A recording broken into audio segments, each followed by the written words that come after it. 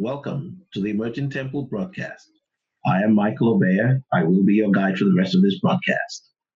At Emerging Temple, we seek to analyze current events within the context of God's plan for mankind, in which He intends, at the end of time, to raise up a people who will rule with Him.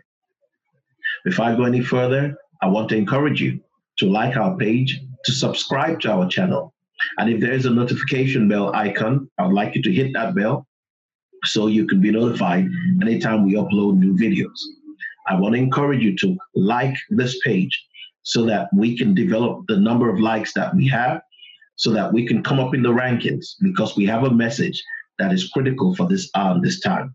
So thank you so much for those of you who are already doing so. If you'd like to support our ministry, you can visit our website at templeoftruth.us. That's www.templeoftruth.us. Or you can go to patreon.com and look for our handle, Emerging Temple. Okay, who was supposed to read the first part? Mine is 7 through 9. I can't remember who was supposed to read 1 through whatever. Okay. Okay, good. What are you doing? Chapters 1 through what? 1 through 3. Okay, who's doing 4, 5, 6? I think that was Liz. Yes, Liz was supposed to do 4, 5, 6. Okay, I'm 7, 8, 9. I'm 10, 11, 12. Okay, and 12 is the last one. Yes. Okay. All right, Mom, did you get to read the book of Daniel by any chance? I listened to it because I can't see to read. Right. Okay. But yes, I did. Okay, good. See if you can wing Liz's part if she doesn't come on before Kay is done. Okay. All right. So, Dr. Kay, floor is yours. Okay. In the book of Daniel, in chapter 1, we are in the Babylonian captivity. And what's happened here is that different children were taken into Babylon to be a part of some of the royal houses and whatnot. And the 4 children, Daniel, Hananiah, Mishael, and Azariah, were about 14 years old. They were taken there. And the first thing that they did to them was the eunuchs gave them new names. And why did they give them new names? They gave them Babylonian names because their names were all associated with God. And so they changed their names to be associated with Babylonian gods. For example, Daniel, which means God is my judge, was changed to Belteshazzar. Belteshazzar.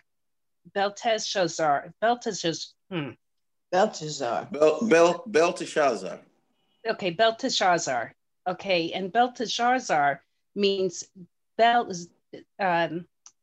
protects his life. And Hananiah's name was changed to Shadrach. And the Hananiah means Yah has provided, but Shadrach means,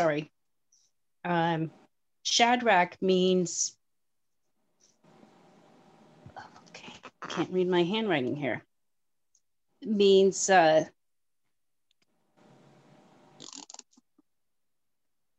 something of what about the next one? The next one is Azariah was his name. Azariah was changed to Abednego, and Azariah is Yah has helped, and Abednego is the servant of Nebo. And Nebo was the patron god of writing and vegetation. And the Babylonians thought that his symbol was the tablet. So they thought he was the inscriber of the fates assigned to the various Babylonian, to men by the various Babylonian gods.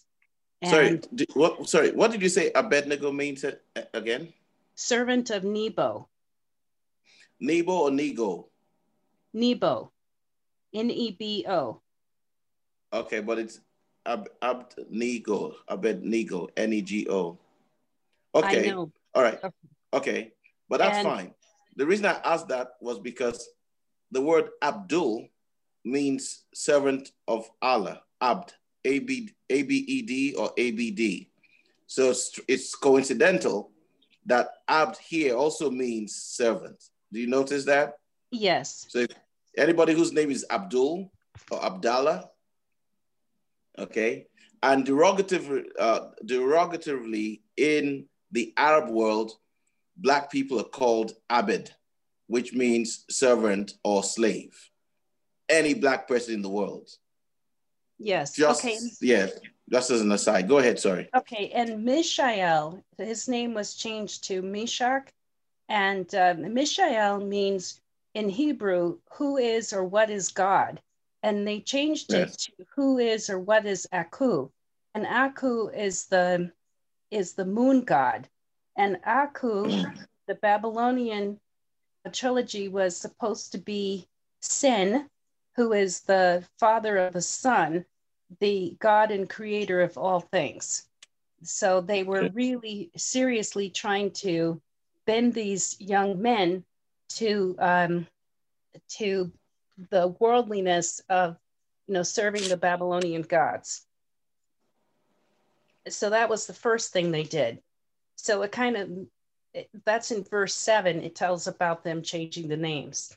Then in verse 8, it says that Daniel purposed in his heart that with the portion of the king's meat, that he would not defile himself with the portion of the king's meat, nor with the wine which he drank. Therefore he requested the prince of the eunuchs that he might not defile himself. So Daniel already, when he sees, wait, they're giving us, changed our names from things that are names dedicated to God to names dedicated to the Babylonian gods. Well, I'm not going to defile myself by eating unclean food also. So the eunuch who's been put in charge of these 4 boys says, but wait, if you don't eat the food the king's given us to feed you, that you're going to be all slim and emaciated. But then the children told the eunuchs, you know what, just give us the food that they said. I think it's kind of like a gruel or something, or like a like a cereal, like a porridge. And so they just ate that. And at the end of the 2 weeks or so, let me see if I can find exactly how many days it was. 10 days. It says, okay, in verse 12, it says, prove thy servants, I beseech thee, 10 days, and let them give us pulse to eat and water to drink. So I don't know what pulse is, but I think that's like a porridge, isn't it? So that's all they ate, was this pulse and water for 10 days. But at the end, they looked healthier than the children, other children that were given the king's meat to eat and drink. So this was kind of like the beginning of the trials that these young men went through. And then in chapter 2, Nebuchadnezzar has a dream. And I get the impression that the magicians and sorcerers and astrologers used to just make up stuff interpreting his dreams. So he told them, look, I want you to interpret my dream, but I'm not going to tell you what the dream is. So you need to tell me the dream and the interpretation of the dream. That way I know you're not lying. That's fair. And so of course, the magicians and the sorcerers and the astrologers are just like, no, what you're asking for is impossible. Nobody can do that. The only one that would know what you dreamed would be the gods themselves. And so Nebuchadnezzar said, okay, then I'm going to kill all these wise men, all the wise men, sorcerers, magicians, and everything. I'm killing them all. So when they came to get Daniel, and his three friends, Daniel says, wait, give me a chance here. Let me have audience with the king, and I tell him that I'll speak to my God, and that I'll get down to the bottom of this. So Daniel was given audience with the king, and he told the king that this sort of thing only God could know, but if he'll give him time, that he will, ask God so that he can give the king the answer to his dreams. And so the king grants him that, and then he's spared. He and the young men are spared, and they kind of save the day. Well, I don't think that endeared him of the other wise men and magicians and sorcerers, because these are just young boys still. And so they were given favor of the king. In verse 47 of chapter 2, it says, the king answered unto Daniel and said, of a truth, it is your God, is a God of gods and a Lord of kings and a revealer of secrets, seeing thou couldst reveal the secret. Then the king made Daniel a great man and gave him many great gifts and made him ruler over the whole province of Babylon and the chief of the governors over all the wise men of Babylon. Then Daniel requested the king, and he said, Shadrach, Meshach, and Abednego over the affairs of the province of Babylon. But Daniel sat in the gate of the king. So then we get into chapter 3. And of course, the bad guys are up to their nonsense again. So they asked the king, King Nebuchadnezzar, to proclaim that nobody could make any petitions of their gods for 30 days, that the only petitions could be made of the king. And in their law, it was written that whatever the king ordered, that nobody could undo it, not even the king. What chapter was that? This is in chapter 3. Okay. Okay, let's see. Okay, so if you look in chapter 3, in verse 4 and 5. Verse 10. Okay, yeah, I see it.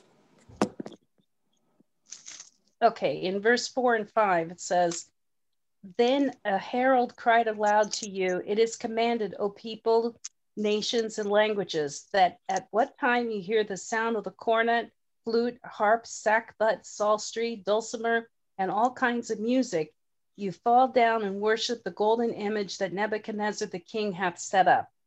And in verse 6, and whoso falleth not down and worshipeth shall the same hour be cast into the midst of a burning fiery furnace. Okay, so of course, what we find and this out, was to be for 30 days, right? For 30 days. Okay. So, but Daniel, Shadrach, Meshach, and Abednego 3 times a day prayed to God, and they prayed to God out loud with their windows open. It didn't say out loud, but they said they prayed with their windows open. So I figured if they heard them praying, they must have been praying out loud. And I'm sure that these older men were just waiting for them to mess up, because they're just like, okay, we're going to get rid of these monsters once and for all. So when Nebuchadnezzar heard about it, he was very upset. So if you look at chapter 3, verse 19. Oh, sorry, let's go at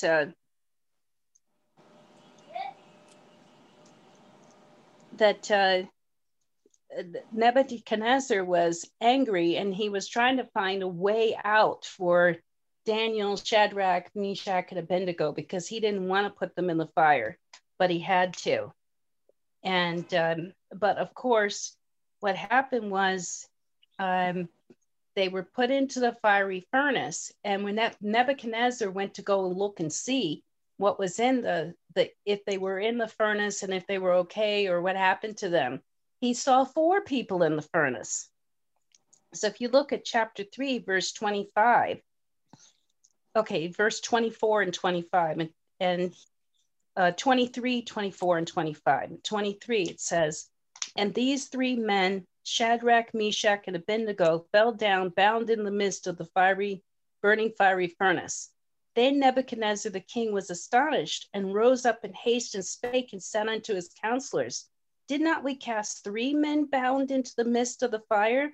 They answered and said unto the king, True, O king. He answered and said, Lo, I see 4 men loose, walking in the midst of the fire, and they have no hurt, and the form of the 4th is like the Son of God. So then Nebuchadnezzar came near the mouth of the burning fiery furnace, and spake and said, Shadrach, Meshach, and Abednego, you servants of the Most High God, come forth and come hither. Then Shadrach, Meshach, and Abednego came forth out of the midst of the fires. So, and then once again, in verse 28, Nebuchadnezzar praises the God of Shadrach, Meshach, and Abednego. And then he made a decree that nobody could speak anything amiss against the God of Shadrach, Meshach, and Abednego.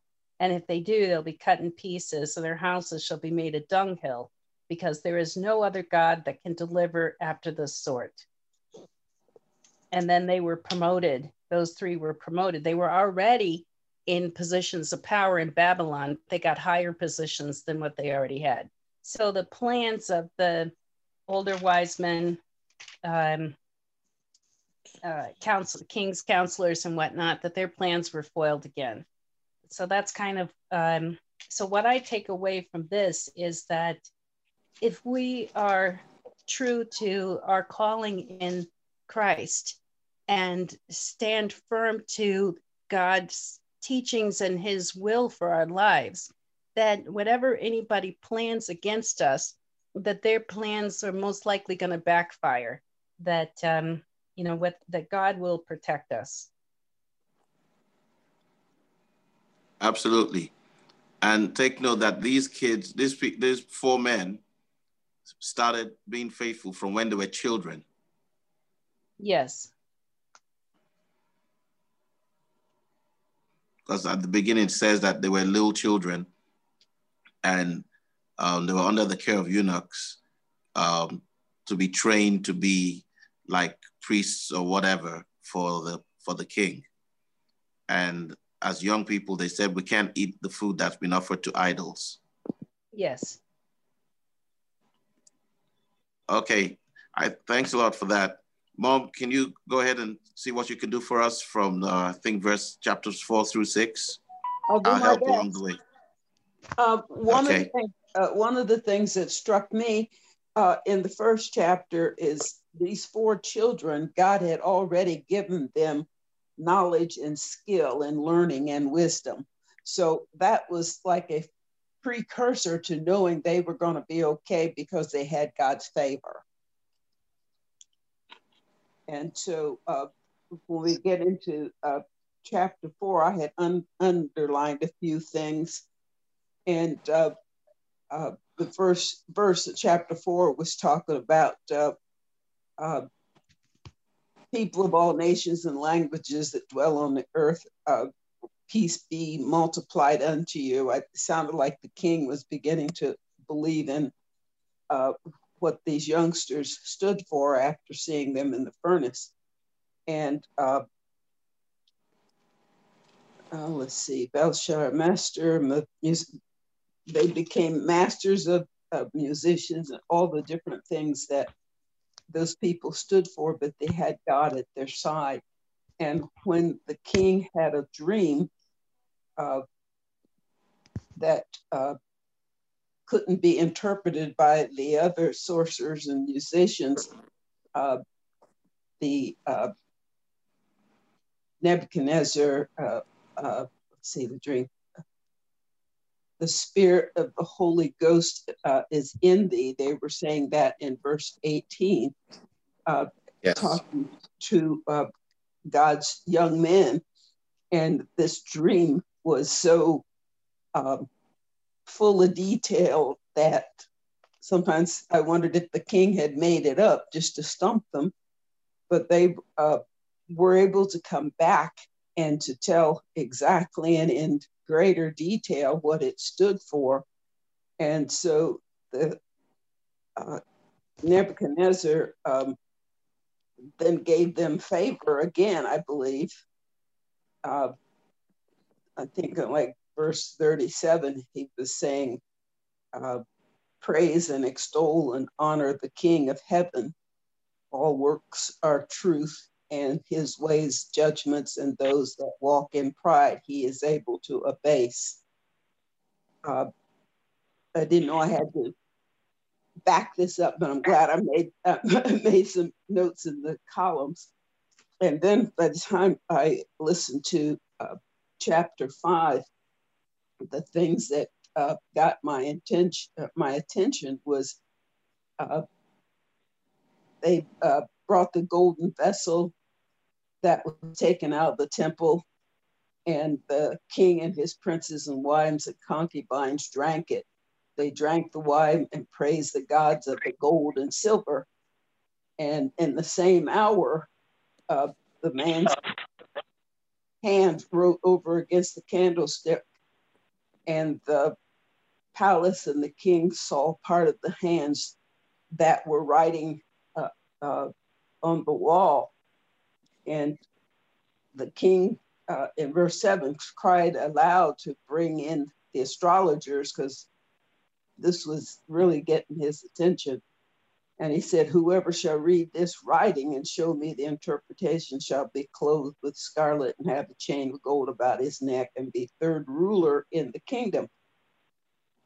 Then the king's wise men, they could not read the writings. So then the king, Belshazzar, was troubled and very unhappy. The queen, she was busy trying to appease him. And she came into the house and said, "O king, live forever." Basically was lifting him up. And then she talked about a man in the kingdom who is in the spirit of the holy gods, and that he had understanding and wisdom.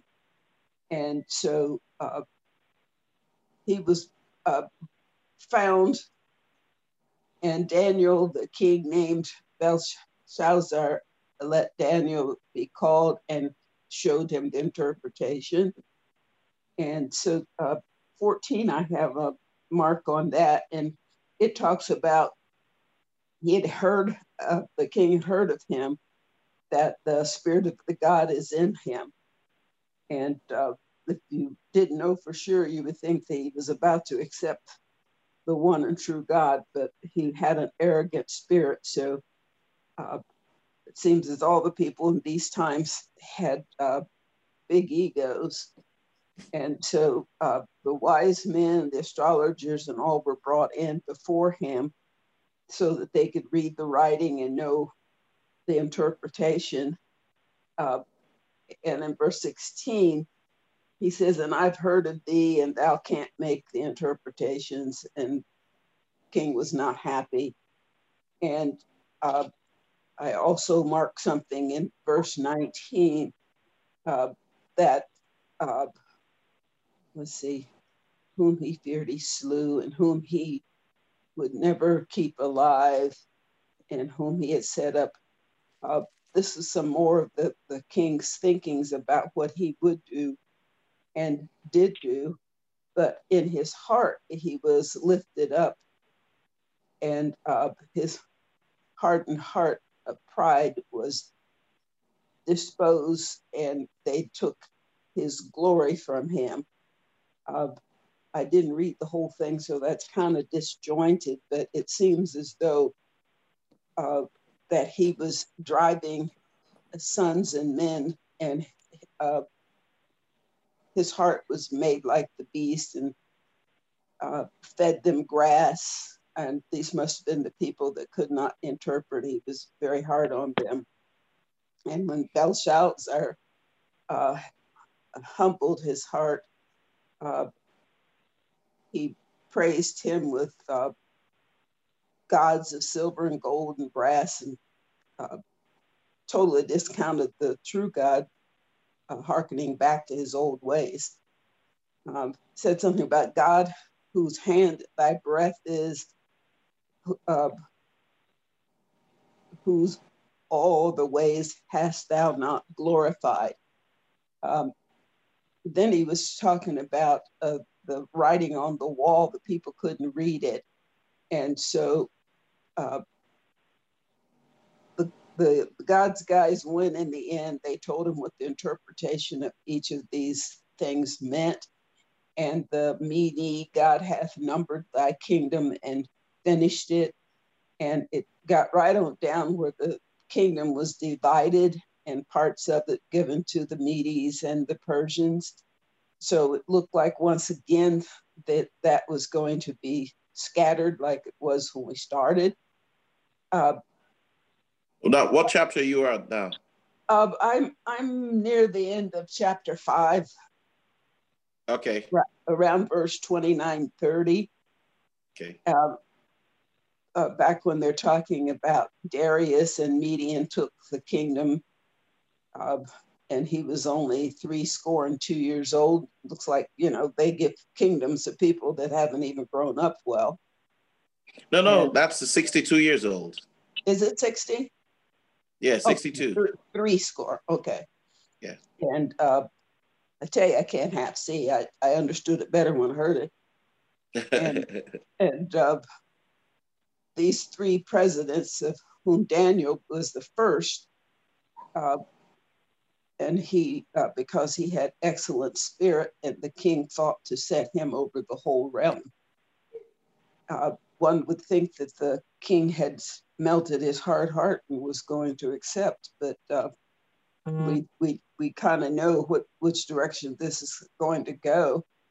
The presidents and prince find an occasion against Daniel concerning the kingdom. They didn't have an occasion or fault, but they were going to pick up some kind of error and throw it at him because they didn't want to be under his rule and lose favor for themselves.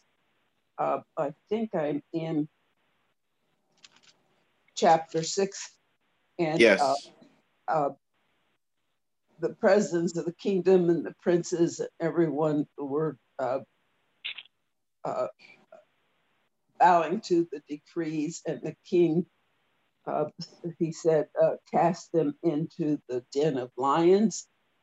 And when he cast them into the den of lions, they came out unscathed, and the people were wondering how they got away with that. And probably thinking, well, maybe we fed them ahead of time. But what they didn't know is that Daniel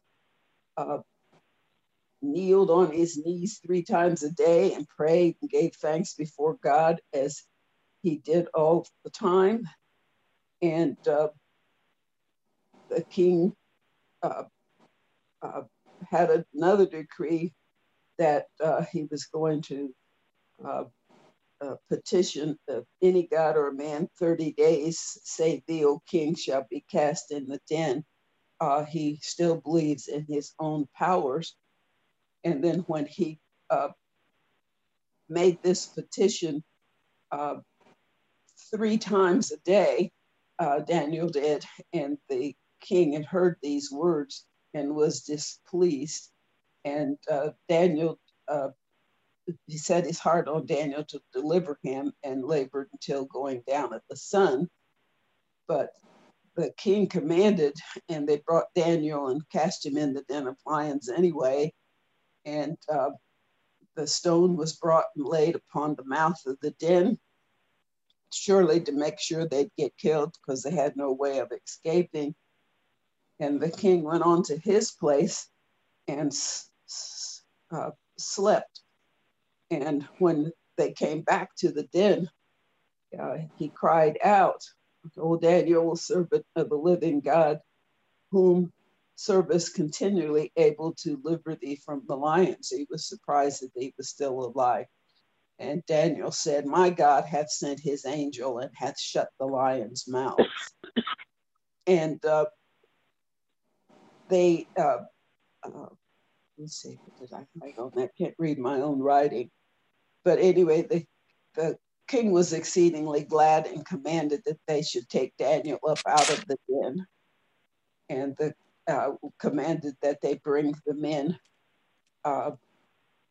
which had already accused him into the den of lions. I'm sure that was a surprise. And now the lions got hungry. And yeah, they are hungry now, their children and their wives into the den. Seems like a lot of this Old Testament is very, very rough and rickety. A decree was made that every dominion of the kingdom fear before God and Daniel, for he is living God and steadfast forever, and his kingdom shall not be destroyed. So Daniel prospered in the reign of Darius and in the region of Cyrus and Persia. Thank God for Amen. red underlines. Amen. Okay, Liz just joined us, and so maybe she'll give us another perspective on that part that we were supposed to have studied. Hey, Liz, could you go ahead? Good morning. Sorry I was late. Good morning. It's okay. We're glad you're okay. I think one of the parts was that Daniel kept his faith to God, and then he he was just there, but then people heard of what he was able to do, and then he became such an important part to the king. And then it kind of tells us, even though we think differently sometimes, or we think, why am I doing this? Everybody else does everything else. And we can realize Daniel just prayed to God and did what God told him to do. And then he becomes, by his faith, he becomes very important to the king himself. And says, he said, if you can read these dreams, and somebody had heard of him and said, oh, he can read the dreams. And so he comes and tells them. And so he becomes important. But then, as he lives through the lion's den and becomes more important to the king, I think it tells you that, he could have said, oh, no, I made a mistake. I'm going to do what you're telling me and, not worship my own God. I'm going to go ahead and do what you tell me. And yes, you're right. You're the God and whatever. But he didn't do that, even in the hardship. And even at the point when they put him in with the lion, where he just prays to God to save him and take care of him. And the lion just says, oh, I don't feel hungry today. And, because that's God closing the mouth of the lion. And I think my thought is the most important thing is that we remember that God is God, and to, whatever someone else says, we have to stick to our own belief in God and honor of God. God's words. Got to stick to what God says. Yes, and even when people threaten us with really dire punishment, I mean, today they're not likely to throw us in a lion den, but they still do other things. You could become really unpopular or lose your job or all kinds of things that people can say to you. But I think that, to me, is the important part. And by doing that and surviving, we bring other people to the realization that God is greater.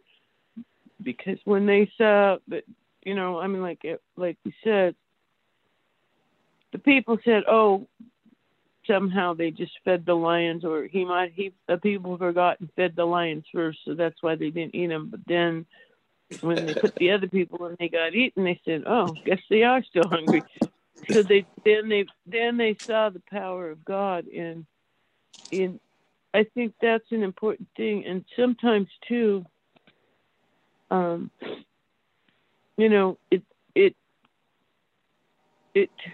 at the very end, it says Daniel fared well. And sometimes when you go through those things, people begin to respect God, most importantly, but then they realize that because you respect God, that they should listen to you and respect you. So, you know, to not give up, not just go, oh, well, you know, only the bad guys are getting anything, so I might as well give this up, you know. Be one of the bad guys. So,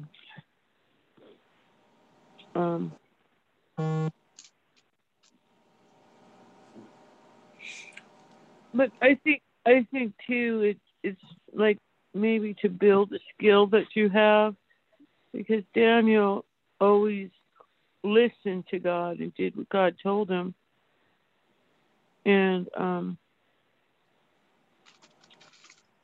he, you know, so he when he heard these dreams and things, he listened to God and knew what they meant, and he built his skill in knowing what these dreams, so that people knew him, to where when the time came for him to step up and the king called for him, he was ready. That was when the queen said, oh, I've heard of him. Well, if he had just been, you know, down at the racetrack doing something, you know, betting on the horses, then she wouldn't have heard of him, and she wouldn't have suggested him, and he wouldn't have come there to see what those dreams were. And so I think, you know, in a way, to me, I think it's whatever your skill is, to honor that skill and not go, oh, well, I only know how to make bread. Well, there's a day when some people are very grateful that you know how to make bread, because they don't know how to make bread. And, you know, I think that's a part of what this tells us. Is some people could have said, oh, Daniel, that crazy old guy, he's always telling people like they have a dream and he tells them something and they think he's so smart, but he didn't do that. He built his skill and told people the truth of what he thought. And you know, I think that was part. I mean, it seems to say to me that he was listening to God. Like, what were you saying to them in this dream? And, you know, he didn't just make up something to sound important, or, you know. So I think that's a good a good thing for each of us. And then by the time he got to his own visions, then they listened to him. And I think there are people in the world that, you know, they look at the world through God's eyes, not just their own eyes. And God tells them, if this keeps happening, then this will happen. And then they tell people, and Daniel was a person that could say that, but people would listen to him because he had built up a reputation of being truthful and of listening to God. So I think it's that more than that God rescued him, I think it's that, you know, he listened to God and did what God told him is really important here. Amen. All right. I want, before I talk a little bit about mine. Mine is 7 through 9. I thought maybe I'll point out certain things I noticed in 1 through 6. First of all, there are 3 kings between chapter 1 and chapter 6. The first is King Nebuchadnezzar. Mm-hmm.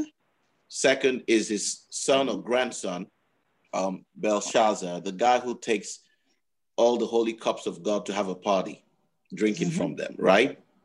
Right. And then he gets killed because of his abomination by a foreign king who takes over the empire. And this foreign king is called Darius. Okay, Darius comes in as an older man. He's 62 years old when he takes over. Now, what's important to notice here also is while King Nebuchadnezzar had put up an image and said, what Dr. K read, and said, everybody, when you hear the sound, bow down and worship my image. The other king, Darius, the good king, that's the third king, what he's told to do is to say, nobody should worship any other god except the king Now, in other words, let's okay. They don't say worship any other god. Say don't make any petitions to any gods except to the king for 30 days. Notice one king is saying, you must pray to my God. The other king is saying, don't pray to any god. Make your petitions of me. So it's interesting that both kings have their egos being played on by their subjects, okay? Just to get at God's holy men, God's holy people, okay? Okay. Now, one other thing, why we're doing these series of studies is, remember, we skipped a lot. We said we've been studying. We started about Ruth. We started about Samuel. We started about King Saul, David, Solomon. Then when Solomon died, his son Rehoboam took over. He didn't listen to the older men. He listened to the younger men, and that caused the country to split in two, one called Judah, another called Israel. And they just kept on having all series of bad kings, correct? Correct. Yes. And God told them, if you guys don't repent, if you don't turn around, you're going to go into captivity. And it happened. And King Nebuchadnezzar of Babylon came and took them away captives. And Daniel was a baby in Babylon. So technically, Daniel might have been born in Babylon. Because remember, we said that he and his three friends were little kids when the eunuchs were trying to feed them some kind of food, and they said, no, this has been offered to idols, we can't eat it, test us for 10 days, right? Everybody remember that? Yes. Yes. They were little kids, right? Little children, correct? Yes. So by the time we're reading about Daniel and Darius in chapter 6, many years must have gone by, because Daniel's now like a full-grown man, correct? Correct. Yes. Okay, good. Now, in chapter 7, which is what I'm going to read, or I'm going to talk about, Daniel has a dream, a vision. And there he sees, these four beasts.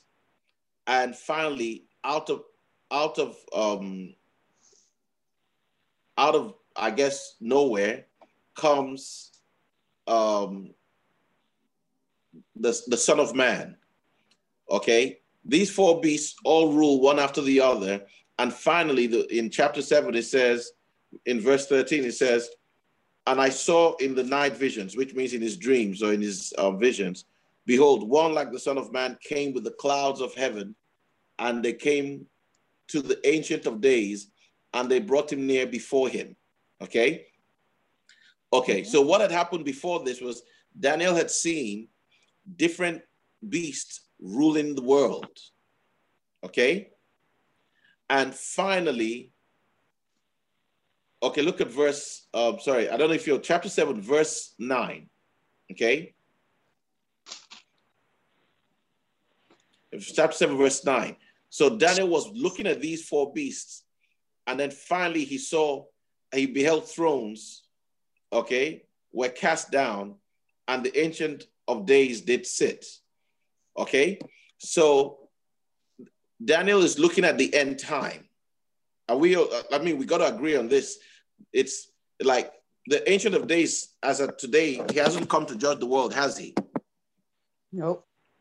Okay, No. so we can tell that this Daniel here is seeing the end times. He's seen our time. Okay? And while he was looking, the power of these beasts were taken from them.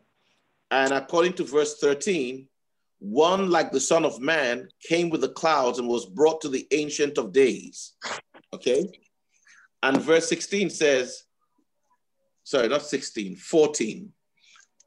It says, "And there was given him dominion and glory and a kingdom, that all people, nations, and languages should serve him." Sorry, all we have here in Nigeria are Obama era light bulbs. Okay. No, it's for real. I'm telling you. I'm not joking. I'm I'm not joking. Let me just continue. Half correct. No, it's not that. It's the bulb. It's like everything is about like energy savings. Oh, You know, really? and like we're gonna go blind with saving energy. Okay. Okay. So it says, his dominion is an everlasting dominion. This is verse 14, which shall not pass away, and his kingdom that which shall not be destroyed. Okay.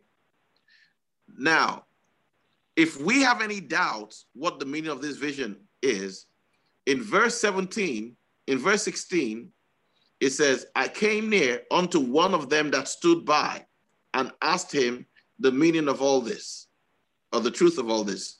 So he told me and made me know the interpretation of these things. Now, I want everybody to take note that Daniel is saying here that he's seen somebody being brought to the Ancient of Days, correct? Yes. And he didn't understand the meaning of it. He'd seen that there were some 4 beasts that had ruled the earth, and then finally one other beast came, but at the end, even that beast lost power, and one like the Son of Man came, and the Ancient of Days gave him authority over the whole earth. Now, he didn't understand what he was seeing. So he goes to one of the people who was standing by, okay, and asked him, hey, look, what's the meaning of what I'm seeing? And in verse 17, this person says to him, these great beasts, which are four kings, which shall, I want you to understand something there. Do you see the word shall? Yes. Shall arise out of the earth. This means, as at Daniel's time, none of these 4 beasts had come out yet. Amen? Amen. Amen. Okay, so if you read any interpretation outside where it says, oh, this was Babylon and this was Persia and this, Daniel's already under the rule of the Persians. The Persian Darius has come and killed the Babylonian king and has taken over. So these 4 beasts have to be some other time. So what I'm saying to us is these 4 beasts will arise during our time. They might have arisen. In fact, I think they've arisen, and we're now in the time of the small beast, the little horn, okay, that came and took power, okay, from the four beasts. Now, do not confuse these 4 beasts with the 4 beasts in the book of Revelation. Remember, in the book of Revelation, we studied the 4 beasts. One had the face of a man, the face of an eagle, face of a lion, and the face of an ox or a calf. Everybody remember that? Yes. Yeah. Okay, don't confuse those 4 beasts with these 4 beasts here. Totally unrelated, okay? All right. Okay, so rather than just read this thing, I'm just going to talk a little bit about it just the way Liz, talked about hers, okay? So in chapter 7 here, Daniel sees a vision of the end time when one like the Son of Man is going to come and take the authority to rule the world. Now, I have a question for everybody. Does Jesus have the authority to rule the world now? No. No, when he comes back. No. No. Okay. Now, why do you say no? Because I believe this is the 1,000, well, I think this is that period preceding when Jesus would come to rule, according to these dreams and revelations. Now, I'm surprised everybody said no, because if Jesus cannot rule the world, then he's not God. So Jesus rules the world. Jesus has always ruled the world, okay? And if we have any doubt about that, let's look at one scripture, okay? I think it's the book of Matthew. Okay. What I was thinking was where it says that Satan is the prince of the air. When we talk about... Right. But he still works under Jesus. He can't do anything except Jesus permits him to. Look at Matthew chapter 28, verses 18 to 20. Anybody can read.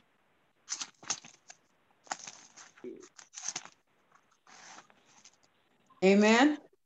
Amen. And Jesus came and spake unto them, saying, all power is given unto me. Some power. All power. Whether it's demonic, whether it is holy, whether it is spiritual, whether it is physical, whether it is soulish, everything, nuclear power submits to him. Amen. All power in heaven and in earth. That is physical power. So if anybody ever asks you that question again, please never say that there's some power that Jesus doesn't have. The reason we said that is we thought that the Son of Man being spoken about here in Daniel was Jesus. Isn't that what you thought? No, I thought when you said that he been given authority to rule the earth, that I was thinking that right now every knee is not bowing to him, but a time will come when every knee will bow and every tongue confess. So he's not ruling over everyone right now because not everybody's submitting to him. Sure. You and I have free will not to obey him. Right. Okay? But you and I will always have that free will not to obey him. We just might have a different postal address like P.O. Box HELL 1. But we'll still have the free will there. He still can't tell us what to do. Like the little kid whose mom forced him to sit down and said, well, outside I'm sitting down, but inside me I'm standing up.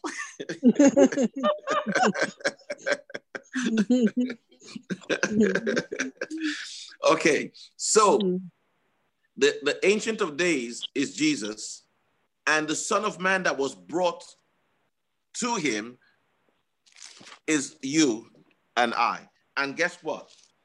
The angel who's interpreting this to Daniel is about to say so. So let's look at verse 17, where we were, chapter 7, verse 17. It says, these great beasts which are four kings which shall arise out of the earth. But the saints of the Most High shall take the kingdom and possess the kingdom forever, even forever and ever. Amen? Amen. If you look at verse 14, it says, and there was given him dominion and glory and a what? Kingdom. That's the vision that Daniel saw. But what's the interpretation he receives about that vision in verse 19? Is it saying verse 18? Is it saying Jesus receives the kingdom, or is it saying the saints receive the kingdom? The saints of the Most High. Amen. So that man, that individual that you're seeing there, being brought to the Ancient of Days, is you being brought to Jesus at the end of time. If you agree, say amen. Amen. Amen. All right. Thank you, God. Okay, so I'm not going to dwell too much on chapter 7. I'll just go straight to chapter 8, okay? Mm-hmm. And if you notice in chapter 7, it says, verse 1. Look at chapter 7, verse 1 again briefly. It says, in the first year of Belshazzar, king of Babylon, right? Mm-hmm. Right. Now, in chapter 8, it says, in the third year of the reign of Belshazzar, okay? So now he gets a different vision, okay? And let's see. Okay. The Obama lights. Okay. Need a flashlight. No. All I got to do is just, this is better. Okay. Now, you see here, he's seen a vision, okay, of let me see where I want to make it out. I don't want to read the whole thing. I just want to get a place where it will summarize it. Okay. Okay, good. Look at verse 9. Okay. It says, and out of one of them came forth a little horn, which wagged exceedingly towards the south and toward the east and toward the pleasant land. Okay. All right. Verse 10, and he waxed great even to the host of heaven, and he cast down some of the hosts and of the stars to the ground and stamped upon them. Do you recall any part of the New Testament where the stars are cast down? In Revelation. Revelations. Exactly. Okay. So Daniel is seeing the same thing. And remember, the book of Revelation tells us it's talking to us about the future, right? Yes. Right. Good. So none of these things you and I are reading here happened during the Old Testament time. It must have all began, if it has happened at all, sometime after Jesus, correct? Yes. Yes. Okay, Yeah. good. So verse 10 says, this little horn magnified himself even to the prince of the host, and by him the daily sacrifice was taken away, and the place of his sanctuary was cast down. So he's saying there's going to come some powerful force that will take away worship of God. Now, where is God's sanctuary today? It's in us. In our hearts. It's in us, right? So all this war that you're reading in chapter 8 is taking place where? In us. On earth or in us? In us, correct? In us. In us. So he's trying to stop us from praying. Look at that, okay? He's taken away, he said he took away the daily sacrifice, correct? Yes. Yeah. What do you and I offer as a sacrifice? Ourselves. Ourselves. Prayer. Okay? Turning the other cheek. Okay? Loving somebody who doesn't love you. That's the sacrifice. He has come to take it away. Do we see what's going on? Don't get carried away by all the imagery of all the beasts and this one was flying and this is that. It's pretty simple. It's all about the work taking place in you and I. Okay? Yes. All right. Now, Right. Okay. Now, when you read a lot of books, a lot of writers will try to say this was talking about the Alexander the Great, and it was talking about this and that. No, it's none of that. Mm-hmm. Just the fact that they see the word Grecian and all of that, they assume that it's Greece, it's Rome, and it's this and that, as though those people in Europe were the only people who existed in the whole world. Okay? All right. Now, chapter 9, okay? It says, in the first year of Darius, the son of Ahasuerus, of the seed of the Medes, which was made king over the realm of the Chaldeans. In the first year of his reign, I, Daniel, understood by books the number of the years whereof the word of the Lord came to Jeremiah the prophet, that he would accomplish 70 years in the desolation of Jerusalem. Okay, let's talk about this a little bit. Does anybody have an idea what he's talking about here in chapter 1, in chapter 9, verses 1 through 3? Well, we read about it in the Chronicles that Good. God had promised that the Israel would be in captivity for 70 years because of their wickedness. Very good. Was Daniel born then when God said that? No. No. No. So Daniel is at home, he's reading his Bible and discovers that there was a prophecy by prophet Jeremiah saying, hey, you guys are all going to be in captivity for 70 years. And Daniel just realized, wait, it's 70 years. How come we're still here?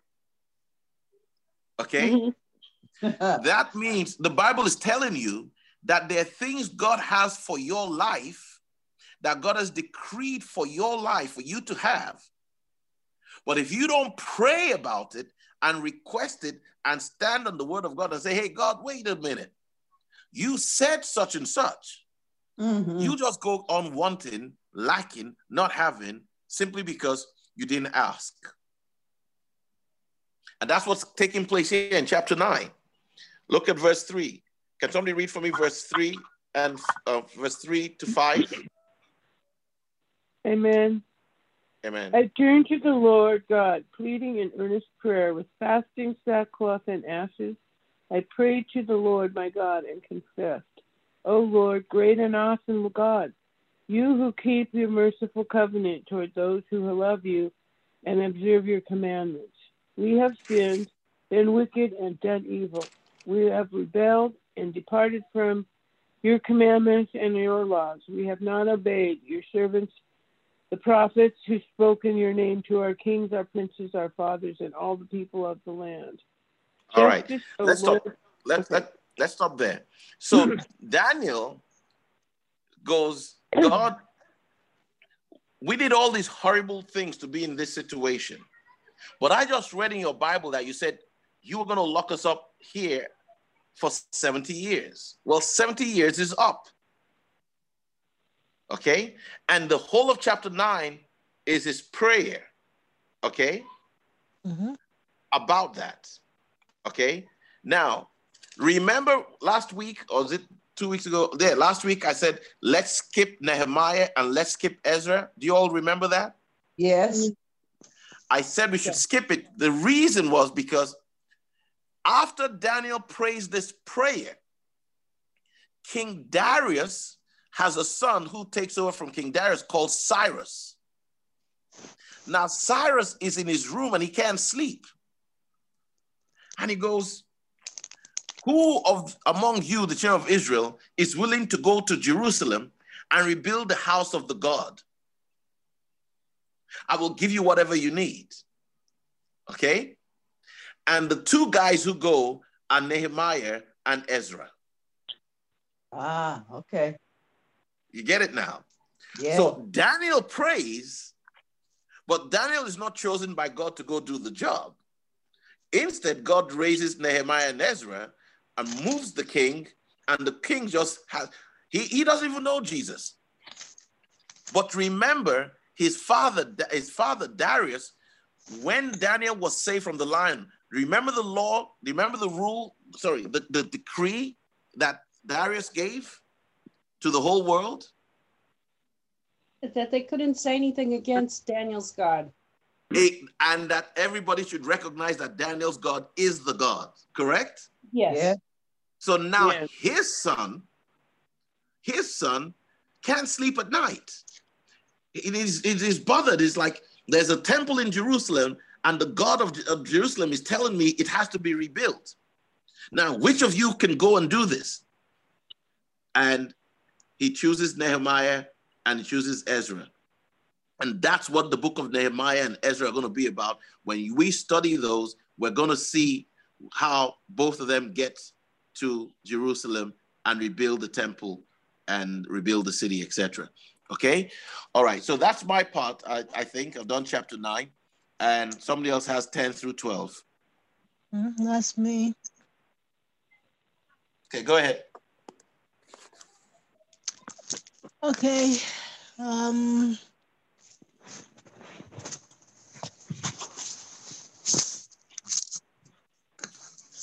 Right. So mine,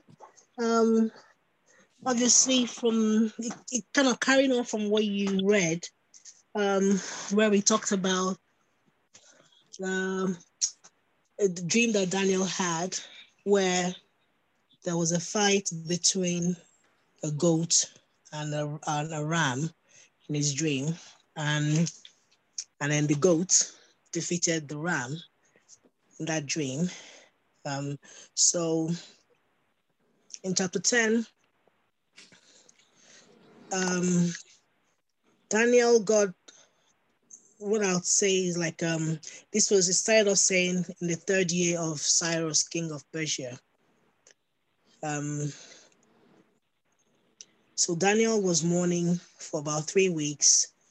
And on the 24th day of that first month, he lifted up his eyes, and then he saw a man whom I think would be probably, I don't know, an angel.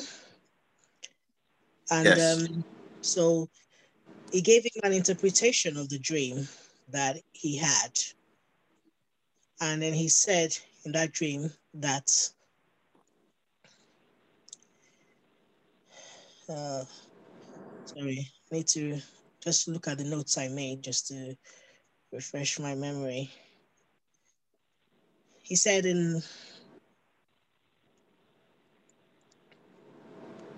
well, first of all, he prayed, and then he said, the angel is coming because of the prayer we just read in verse 9, and in chapter 9. Yes. Right? Daniel is praying, says, I just discovered from the Bible that we're in 70 years, after 70 years, supposed to set us free. And this angel appears. Now it's referred to, he's called a man, but he's an angel. And he's here to talk to Daniel and says, look, from the day you started praying, God sent. Go ahead. Yeah, so he said that he's come not because of, actually, if I read the words here, it says, fear not, Daniel, from the first day that you set your heart to understand and humble yourself before your God, your words have been heard, and I have come because of your words. The prince of the kingdom of Persia withstood me 21 days, but Michael, one of the princes, came to help me, for I was left there with the kings of Persia, and I've come to make you understand what will happen to your people in the latter days. For the vision is for the days yet to come. There you go. Yeah. So this is what the angel said to Daniel. Okay. Yep. And then he said,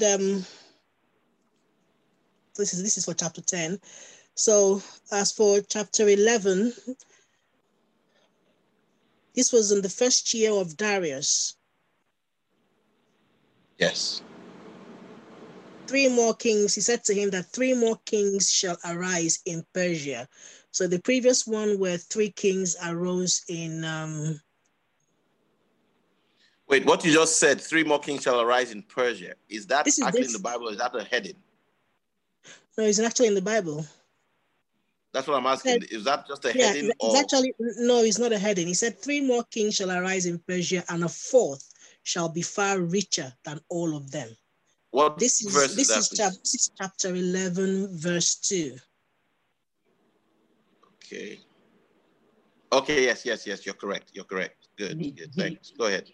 So I'm thinking this is different from the one that you read earlier. There were 4 kings. Was that not in Persia as well? Did I'm mixing up the somewhere one was in Persia, one was in Grecia, and so on. Right. So these ones are in Persia, and the fourth one shall be far richer than all of them. They said it with what they. And a mighty king shall I said to him that a mighty king. He said, well, first of all, he said that the 4th one shall be the strongest because of his riches, and he shall, stir up all against the kingdom of Greece. Okay. And this is in line with that dream because in the dream, I think he did interpret the dream to say that one of the animals was Greece, one of the animals was Persia, and I think the Greek. I thought the Greek defeated Persia. I'm getting confused with the different dates. Sorry. No, that's fine. Yeah. That's fine. So listen. Let me say something. Let me tell you something. I am actually very amazed at how well, I'm not trying to make myself all that, but I'm really amazed at how well everybody has actually handled their own part of this thing, because this is one of the most difficult books to understand. Do you understand? In fact, there's nobody that understands it. Okay? Every single person contributes a little bit, and it's just like, three blind men, and we're feeling our way. That's basically how it is, and we're trying to get out of this tunnel. Okay, that's the way it is. So don't try to, interpret every little thing. Just give the general gist of what you're seeing, and God will give us understanding. Amen. Amen. Yeah, no, it's true. I found that there's so many timelines to go through here. Yeah. And so this chapter 11, again, it did talk about the south and the north. So we talked about the king of the north and the king of the south. And in this chapter, there was a lot of emphasis on how the king from the north, came with a strong army and invaded the south, took control of the south. And then there was again somewhere also along this chapter where I think the king of the south regained its control of its land. And then again, it happened again. And then the king of the north again, somewhere along this chapter, invaded again, took control of the south. But, I need to make note of a particular thing he said here, which is very important. He said,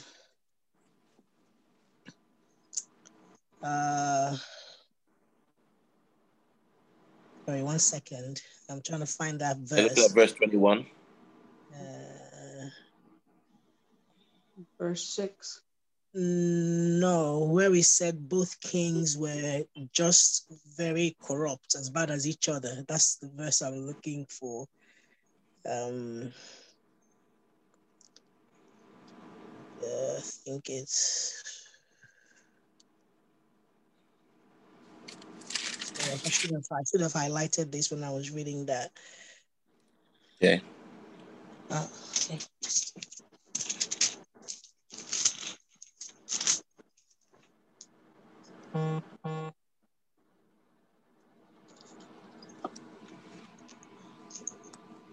Oh, okay. I'll just carry on. I would find it.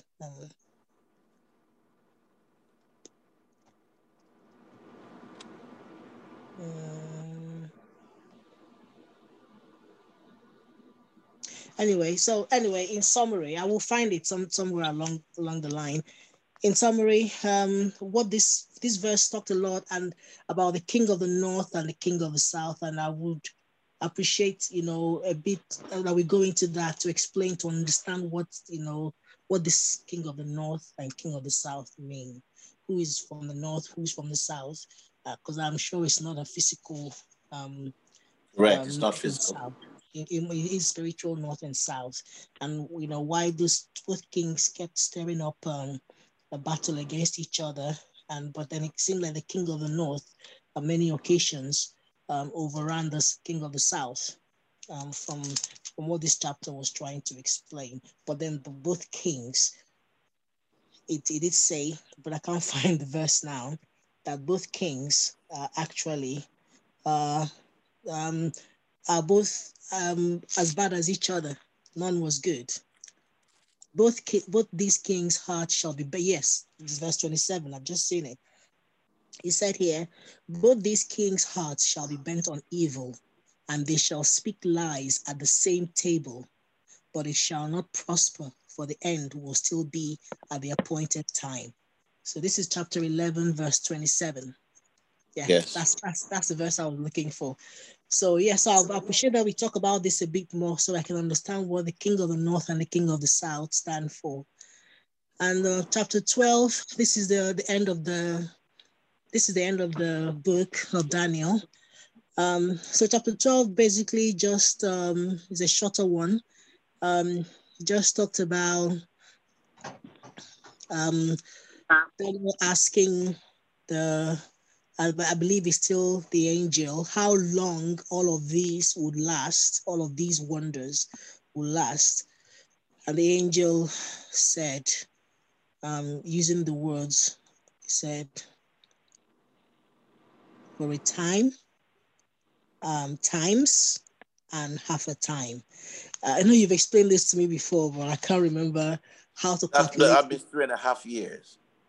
All right, so a time is 1 year. Yes. Right. Times is 2 years. 2 years, and right. half the time is half a year. Half a year, That's right. 3.5 years of Jesus' ministry, and then 3.5 years of the ministry of the elect, according to the book of Revelation. Yes. The elect shall fight for 3.5 years on earth. In one other place it says 42 months, which is the same as 3.5 years. Another place says 1,260 days, which is also the same as 3.5 years if you're using the lunar calendar. Yes, okay, yeah, because it did say here 1,290 days. But then he said, blessed is he who waits and arrives at the 1,335 days. Why that figure? Okay, like I said, the book of Daniel is very difficult. And Daniel says so much that you and I don't have how would I put it? We don't have the information. We don't want to speculate. As we go into other parts of the Bible, not on these studies that we're doing. If you want to know these things, okay, for example, we know that in the book of Revelation, it's pretty plain. It says 1,260 days. Yeah. We know that that's 3.5 years. Okay. In my own reading, where we read now, I skipped something. I could go back to it. Now, if I wanted to go by and try to understand what Daniel was saying here, I could. I would pray to God, and I would take time, a lot of time, and I would begin to study Isaiah and Ezekiel and Daniel and Paul, different things. And little by little, I'll begin to grasp exactly, how does this relate to the 62 weeks or whatever? You understand? Yes. So you go searching, and you find. Right now, we're just doing surface level reading just to have an idea of, what the book's actually talking about. So that in the future, when we want to do, individual depth study or group depth study, we already know, chronologically where Daniel is. Right now, honestly, I wouldn't know much to say about what Daniel was referring to there, because now we can no longer go by literal years. Do you understand? Yes. Anybody that comes and says to you, in 10 years, this will happen, in the year 2023, that will happen, and they got it from their knowledge of the book of Daniel, that's fake. We're now in spiritual time. Do you understand? So we can't look at anything anymore as physical. Okay, everything now is spiritual. So could that number there from Daniel have a spiritual meaning? Well, as we pray, if that is what we want to study, if we want to make this a study, God will reveal it to us. It's not a big deal for him. Okay, he will just say, okay, these guys want to know about this. I'm going to reveal that to them, and we'll find it, and we'll have the scriptures within the Bible to back us up, and we'll be totally confident that we're correct. Okay. Yes. All right. Sorry, I can't help in that, but that's just the honest. Yeah. No, that's fine. So I think that's it really. It just Daniel wanted, because to show that this hasn't happened, he asked the angel what would be the outcome. And that was the question that the angel didn't answer. He said, go your way, for the words are shut up and sealed until the end of the end, until the time of the end. Yes. And that's it. That's it for chapter 12. Yes. Look at chapter 9, verse 26.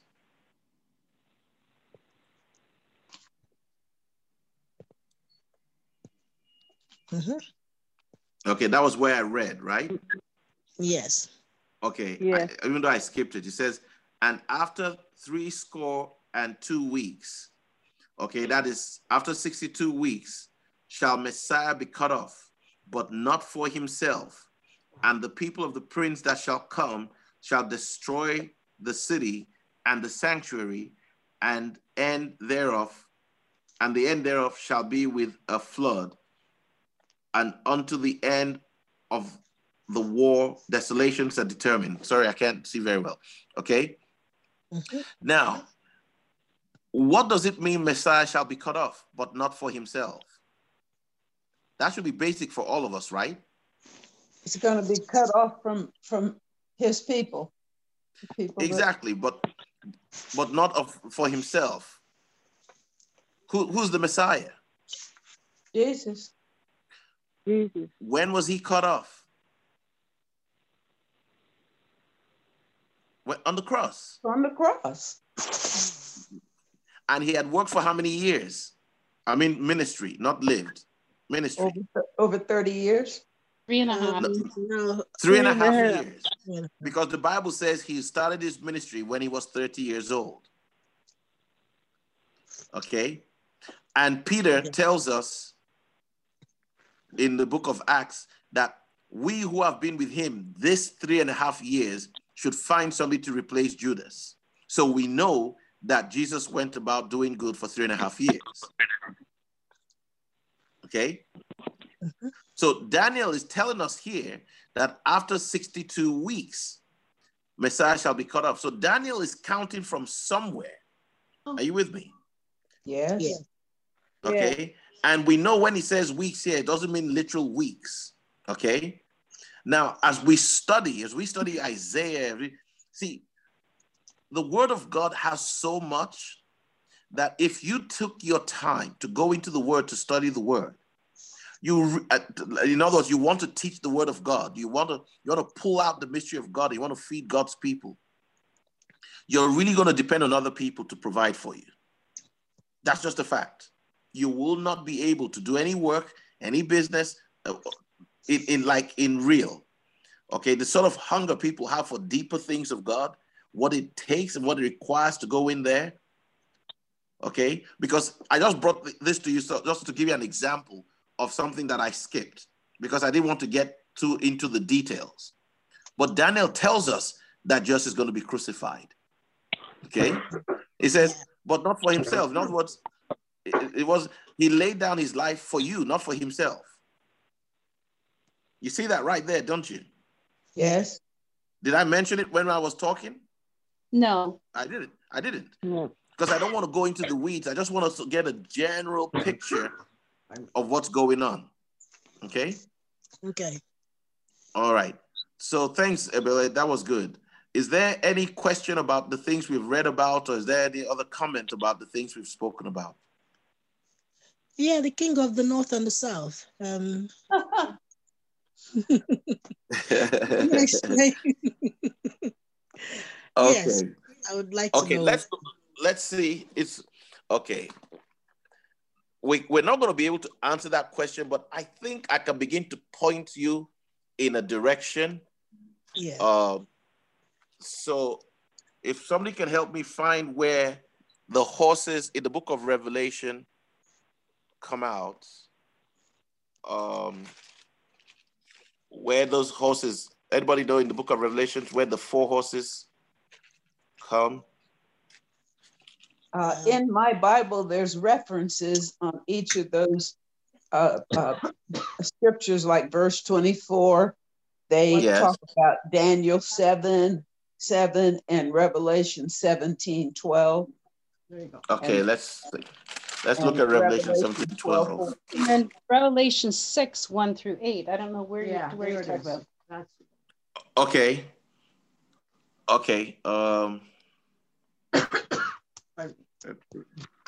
Let's look at Revelation. Is that 6 where the horses are? Yes. Is Revelation 6 where the horses are? Yes. The horses start at verse 2. Okay. Okay, good. All right, so that's where the white horse, the red horse. Yes, the black horse, etc. Is any of them headed to the north or the south, or coming from the north or the south? Hang on a second. I don't have good light where I'm sitting. Hang on. You have a flash? I have a flashlight on my phone. Hang on. Let me turn my flashlight on my phone so I can read better.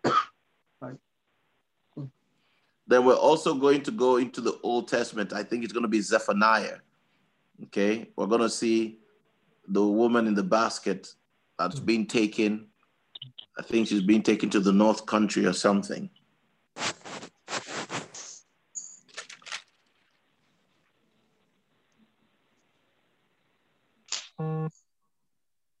Okay. What was the verse that Mom was looking for in Revelations about the horses? I think she said chapter 17, but there's nothing about the horses there. It's just a reference. Okay. Okay. The horses were in. Okay.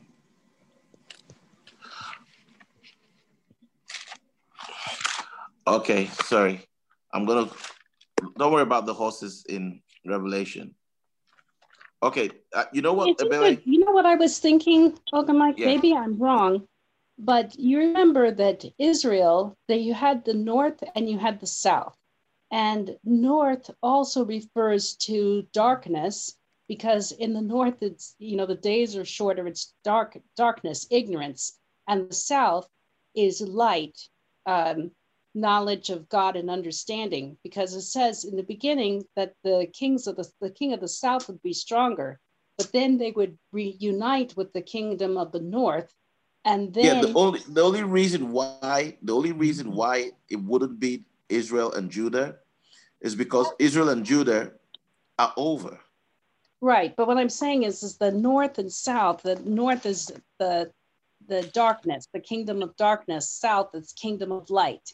And then it says in the end, the north and the south would try to join together, and that the kingdom of the north would then outnumber the kingdom of the south. Yes, but it cannot be Israel and not Israel. I'm saying light and darkness. That's what. So you're talking about the people of you have the people that walk in darkness, and you have the people that walk in the light. And that no, it can't be, because remember, both of them were telling lies to each other. But remember? Yes. Mom, okay. I think it was Mom who read that part where they were telling lies to each other. Yeah, that's verse 27. Okay. Yeah, so that's the one. Chapter 11:27, where we said both kings from the north and south were evil and right. Look at Zechariah chapter 5. Zechariah chapter 5.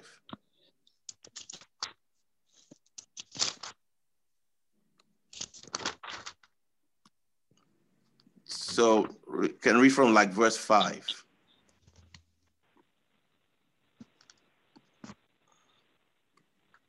Amen. Amen. Then the angel that talked with me went forth and said unto me, Lift up now thine eyes, and see what is this that goeth forth. And I said, What is it? And he said, This is an ephah that goeth forth. He said, Moreover, this is their resemblance through all the earth. And behold, there was lifted up a talent of lead, and this is a woman that sitteth in the midst of the ephah. And he said, This is wickedness.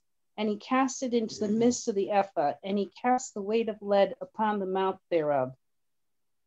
Then I lifted up mine eyes and looked, and behold, there came out two women, and the wind was in their wings, for they had wings like the wings of a stork, and they lifted up the ephah between the earth and the heaven.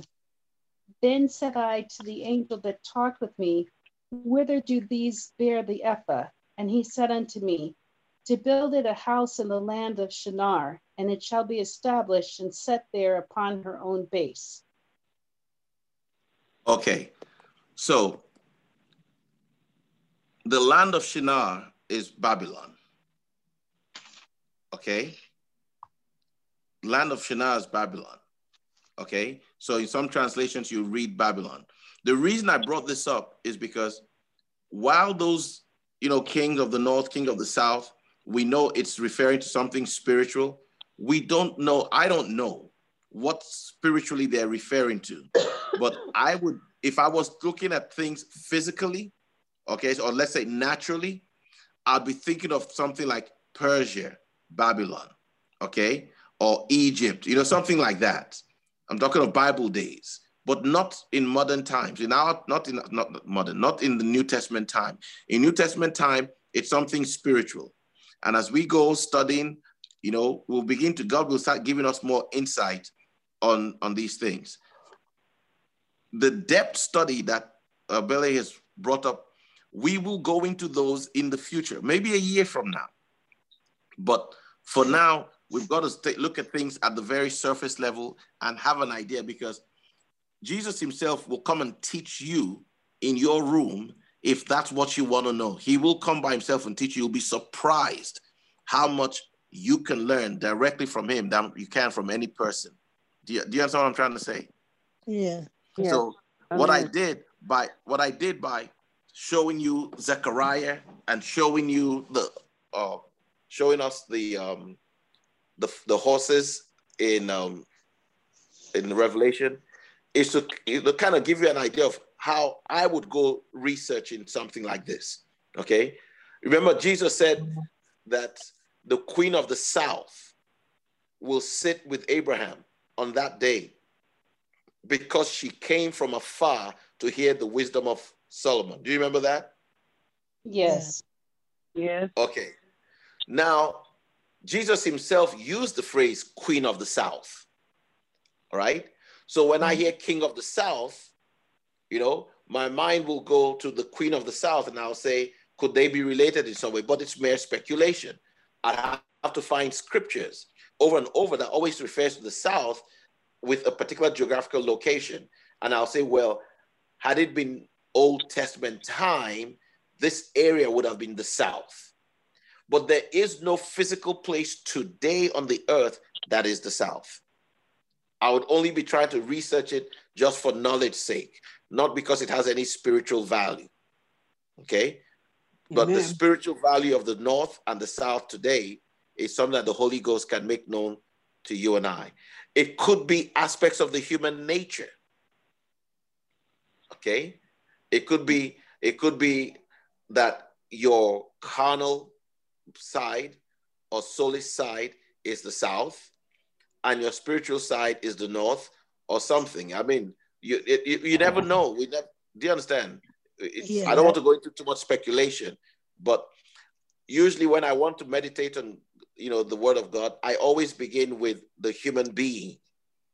Okay? The life, your life, the things you do, the things you don't do, your character, because that's what God is all about.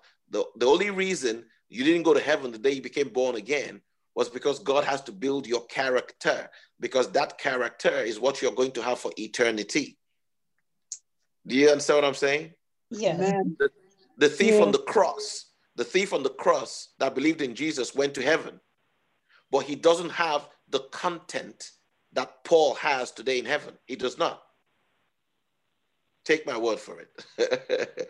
But I can guarantee you that guy is more than grateful for where he is compared to where he could have been. Yes. Okay.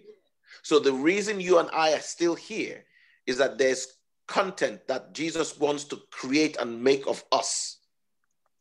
And so the good things that happen, the bad things he'll permit, everything is forming us into a new man. Okay. So whether it's the king of the North, the king of the South, it has to do with the new man. Everything you're reading, that's the key. So when I want to go study it, I go from that perspective that God has no primary interest in anything else but the soul, the transformation of the soul to be more like him. The Bible says, for when we shall see him, we shall be like him. So everything about the Christian faith is about the transformation of your character. Okay? When you were praying the evening, I can tell you your prayer life, I don't know, maybe it's because it's a new year or something. Something just changed somewhere in the last, I don't know, but this Ebele is not the Ebele I used to know 6 months ago. Just the way you prayed, you can't hide it. It was clear that you were talking to somebody you knew. And when people pray sometimes, even Liz, I've noticed that. Okay. Before I know Sister Liz, you know, she'll be talking to God just like she was God's little baby. Now she comes like she wants to cash a check. Okay. So I've seen that, and I see this all the time. Okay. This has nothing to do with this Bible study. It has to do with the fact that you've set your mind on Christ. And so when you're asleep, when you're just thinking, he's there talking to you, but you don't even know, and that you're talking to him back from your inner self. So whether it's the king of the north, king of the south, all these, whatever, I know that the primary focus of what's written is about how to transform you to be more like Jesus Christ, the perfect man. Amen? Amen. Amen. All right. And I don't know if anybody else wants to add to that, or we can close in prayer. So I solicit your prayers. I solicit your support. Okay, I want to thank you for your time. For those of you who've been faithful, you know, supporting this work, for being involved, sharing these videos. Okay, don't get weary. Don't be weary. Don't get tired.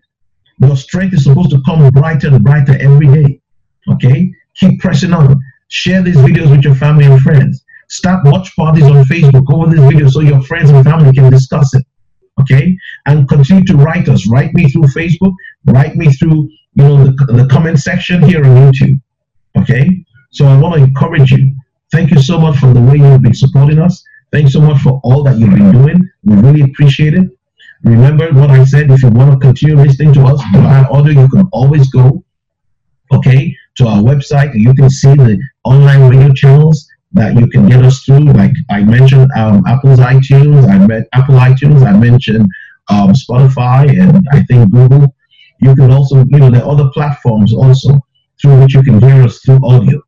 Okay, I want to encourage you to subscribe to our channel and to, you know, hit the like buttons. Hit the like buttons. I can't say that enough.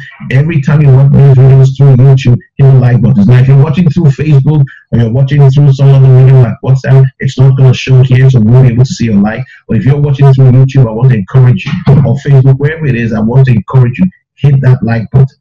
Okay, hit that like button. It matters to us. Okay, thank you so much for your support. Thank you so much for everything that you've been doing, you know, by watching our videos. Okay, in the next couple of weeks, I'm going to be on the road, but wherever I am, I'm going to be broadcasting from there.